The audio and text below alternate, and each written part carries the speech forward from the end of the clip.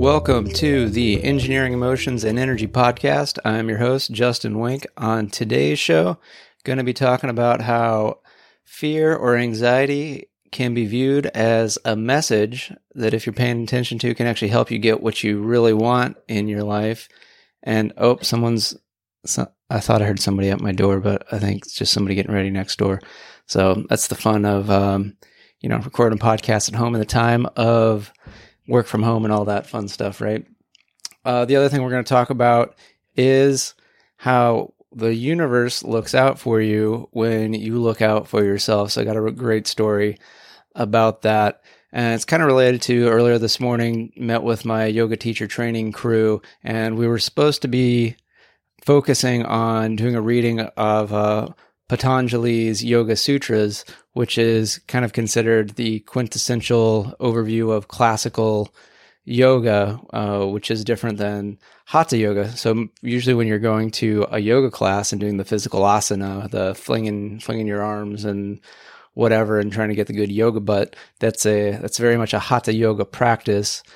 Whereas the Yoga Sutras, which is often the first thing someone is going to read if they're like, I got into yoga, I want to learn some more. They're going to read that, even though there's really, I believe, Patanjali's Yoga Sutras mentions one or two asanas, and they're mostly seated because it's really all about meditation and the inward journey of yoga.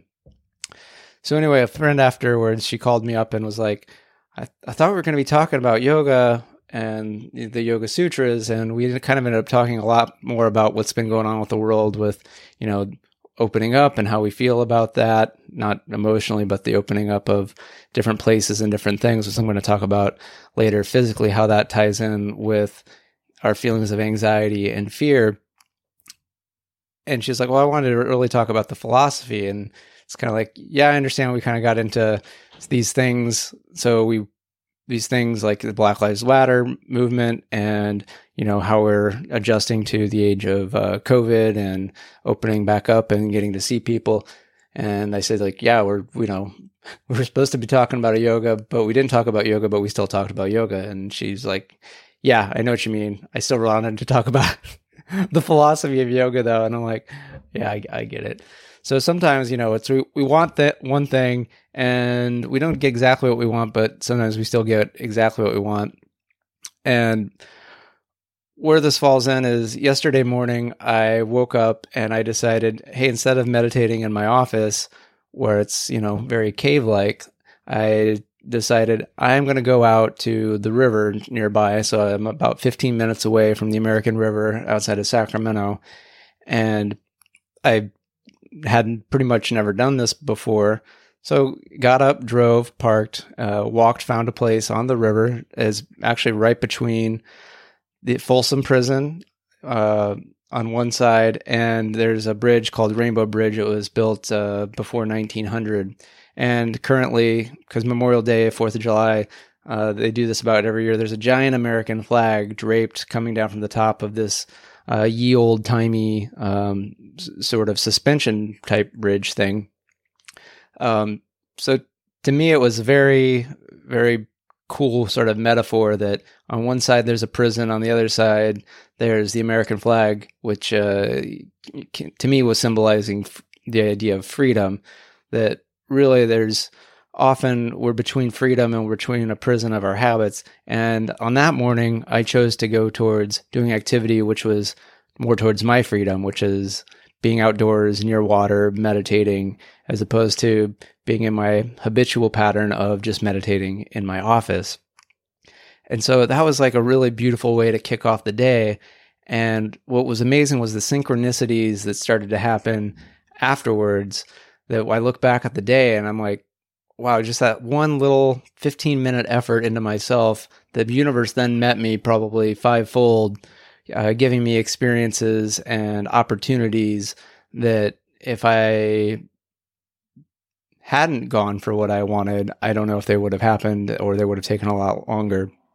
So the one thing that was really interesting was after I'd finished meditating, I asked my wife, hey, do you want me to pick up anything? She's like, oh, could you go to Clementine's and pick up some lattes?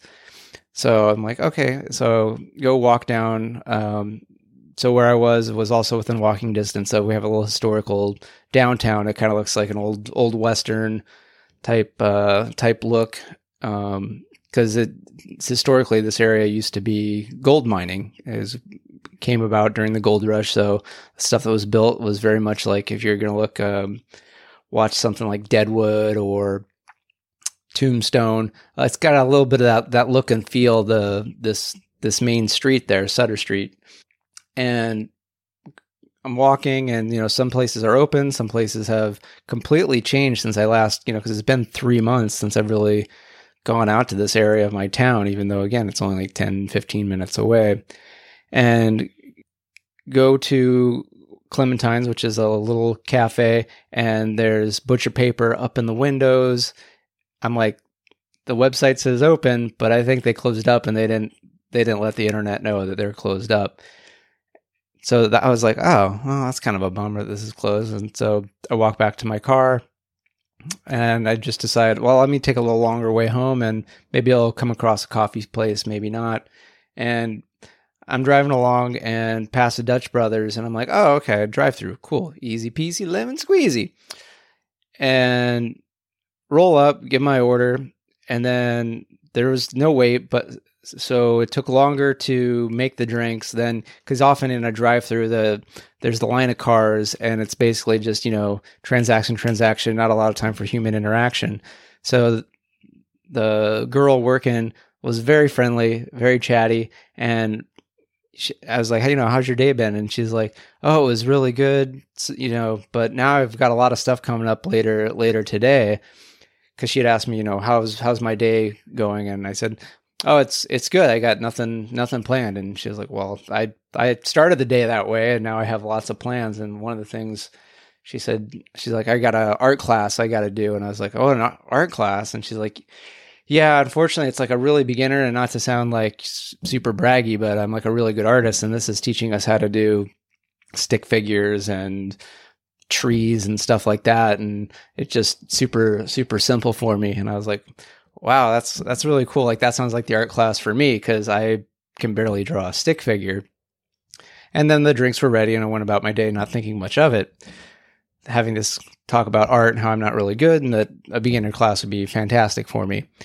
And so where this gets really cool, and we're still going to be talking about how fear and anxiety can be good messages for you, so that's still coming up, so don't worry about that, is I'm outside reading Michael Bernoff's Average Sucks book, really getting into some of the messaging about understanding what your current average is, what keeps you there, how there's, your identity, there's your relationships, there's what you've done, there's what you're afraid of. And my wife comes out and says, hey, some of us are thinking of doing a paint night tonight. Are you in? And I'm having all of these thoughts of what painting means to me. When was the last time I painted? I've never been a good painter, that I can barely draw a stick figure. And then thinking back to how earlier was talking to the woman who gave me my coffee and was like, oh, beginning art class would be great for me. And I know these paint and sip things they're basically beginning art classes. So I was like, fuck it, I'm in, I'll do it. And I went on the website, read the facts. And what's funny is that, one of it's, because it's called, I believe, Painted Cork. And so you paint and sip. And in fact, it's like frequently asked questions. There's a question like, well, do I have to be having beer or wine or alcohol? And they're like, no, you can come and not have alcohol. So we brought our soda waters. Love the LaCroix. There's another brand. I love a ginger one. Delightful. I'm sure they're going to find there's some chemicals here that it's not the best. Again, a lot of these things, it's all about, can you get a little better than you were before? So I haven't drank soda many, many, many years. Sparkling water with a little essence, I enjoy that. Honestly, if it's a little too sweet, I don't like it as much. So some of these like bubbly from Pepsi, so it's Pepsi tap water mixed with I don't know what, too sweet for me.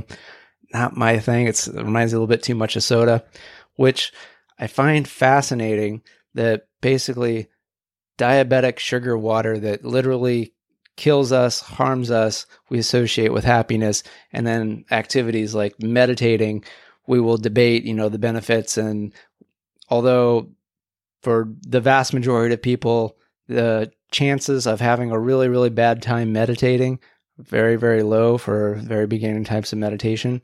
So we get a little nervous on, we don't want to say that it's too good or whatever. But Pepsi, Coca-Cola, soda, sugar, poison water, that we can say, have a smile, have a good time. It's all the best and whatever.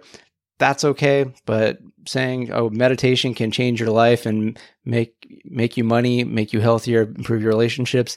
Let's not go too crazy there, even though it's way more true than the fact that Pepsi makes you happy. No, it makes you fucking have horrible health and misery. That's really what we should be associating when we're thinking Coca-Cola, Pepsi, and all these other sugary beverages and stuff like that. So going back to paint night, so I was really noticing, the anxiety that was coming up in the moment of I've got the brushes and I got a blank canvas, which they're very smart. They don't start you with a blank canvas.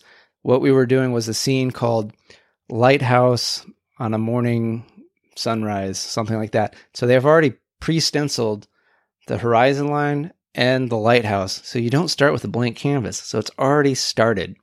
So I think there was something really cool about that, because a lot of times the hardest thing for all of us to do often is just getting started. Here, I didn't have to worry about getting started. I just had to worry about how am I going to finish it. And there was a great instructor there to lead us along the way, did a fantastic job. And noticing that the anxiety really is about just wanting to do well, and it's a little bit of excitement because it's something that I'm not used to. It's something that, but I was able to analyze and realize that, hey, this is something I really want to try out. I want to see, can I be better than I thought than when I came in here with? And it was really interesting how we got done with it, and people are like, wow, I like the colors, how they came out, and I really liked how the transition from the skyline to the water looked fantastic. And I was like, wow, the last time I painted, there were numbers involved, paint by numbers, because when I was a kid, there'd be these little paint by number sets that we get at Toys R Us, which used to be a store where kids would go and be demanding to their parents to buy toys. I believe they've now gone out of business. So what's fascinating to me is that something I thought I am horrible at, with just a little bit of effort, a little bit of instruction, I was really not bad. And now I'm very interested in doing another one of these paint nights and seeing how I could do some other skills, because it's like, okay, some things I did really well. Then other things, they weren't horrible, but looking at other people, I'm like, oh, I could paint rocks better than I painted. So must be some technique into painting rocks. So I'm interested. I'm excited. I want to go back. Now, juxtapose this with afterwards, the friends that we were with, they wanted to go out to a bar, and it's like, well, okay, because we had soda waters, but some other people were having some wines and stuff. And it was really interesting going into a bar type area after having not gone for 3 months. And there's some precautions being done for social distancing, and there's seats and there's tables that are closed off saying, don't sit here, don't do this. Masks are not required where I'm living in a lot of places, because it very much is a meeting of red and blue. It's a very purplish type of a town, I would say. And so there's probably just some people that if you asked them to wear a mask, they would ask you to, go fuck yourself. And the businesses wanting to make business are doing what they can and accommodating people that are not tolerant to the concept of being asked to wear a mask, which I'm not going to get into. It's, people have their views, and sometimes there's a time and a place to question. And again, to me, it's how do I feel, and is this worth it? That was the question I started asking myself. Is this worth an exposure to a disease that I don't know how it will actually impact me? It was one thing, smash cut 6 months ago when, as far as we knew, it was just cold and flu. It was all that could hurt you. We knew what we were going to get, more or less, if we were to go out and catch something. And so it was all informed risk taking. Now there's a little bit, we know more than we did 3 months ago, yet on an individual level, none of us really knows exactly how, if we caught the virus that causes COVID-19, how are we really going to respond to that? We might think, well, I'm young, I'm healthy, but do we really know? Because I was watching Bill Maher and had on a guest that's a dean at a school of nutrition and diet, and he said that effectively about 81% or something like that, 80% of adults you do not have a healthy metabolism. That if these are set of tests you can do, and most people fail to have an overall definition of good metabolic health. And this metabolic health is what correlates to higher probability of a severe case of COVID-19. And a lot of people think that, oh, well, this is just obesity. Like, I'm not obese, so I should be fine. You might have heard of this term skinny fat, where basically it's like you got a skinny body. Most people would say it looks good, it looks sexy, but on the inside, you basically effectively have the health of a fat person. Like, you might have inflammation markers, you could be pre-diabetic.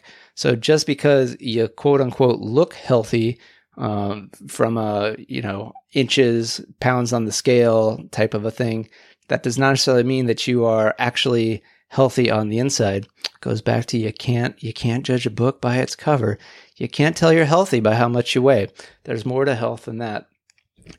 And so, I like to think that I'm healthy. I do, but there's a lot of stuff where I know I could be better. So I not super scared of getting it, but yet, hey, I don't know how it's gonna impact me. So it comes down to this concept of informed risk taking. Is it worth doing this and then possibly having exposure to the virus and having whatever happens because of that? And so we walk into this bar and everyone sits down, and it's dark in there. It just kind of feels dank, and I'm not drinking. My wife wasn't drinking.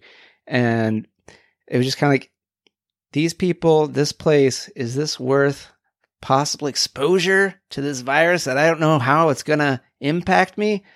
And I was like, no. So I asked my wife, hey, how about we go take a little walk outside, go enjoy the sunset, go to that Rainbow Bridge that I had been near earlier, because you get a beautiful view over the river.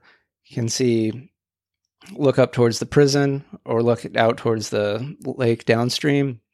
Very beautiful. And so we did that and run into a couple really good friends that hadn't seen for probably months now. Like, this is a couple and their kids that would probably see them, once a month, every other month. Just really enjoy their company. Just always very uplifting, great people to be with. And so ran into them, and I was like, these are people that I enjoy being around, and an exposure risk is totally worth it to be with these people, because I feel so much better being with these people in this environment than where I was in this other environment that was not for me. So it's one of those where, I've had fear and anxiety, and it's a message. And when we're conscious and we're aware, we can utilize that message to propel us forward into living the life that we truly desire and truly what we want. And when we kick off the day with already having an idea of, I know what I want and I'm going to go do what I want, then the universe can respond back to us and go, all right, you know what you want? Let me help you. Let me give you some opportunities. Let me give you some things that can help you along the way. So that was really what made that day yesterday so beautiful, so amazing, and such an expression of how the universe can come and give you back more when you put in a little bit of the effort.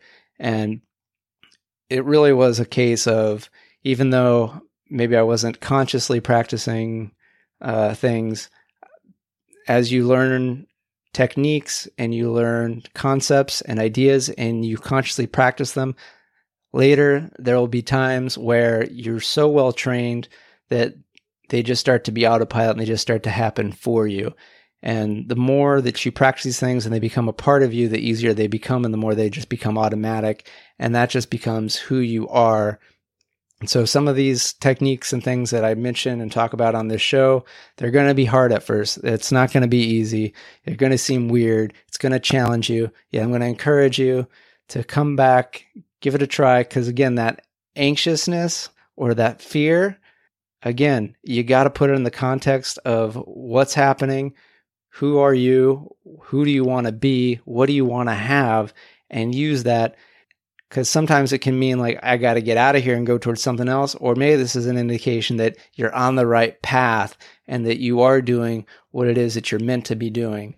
So just because something seems a little scary, seems a little frightening, notice that, sit with it a bit, then decide what it is that you want to do with that.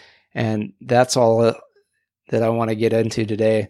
So I think this is a fantastic show, Engineering, Emotions, and Energy podcast. I'm your host, Justin Wink. Catch us on Facebook at emotionsengineering.com, content.e-motionsengineering.com for some free meditation-related content. Going to be more there. So have a good day.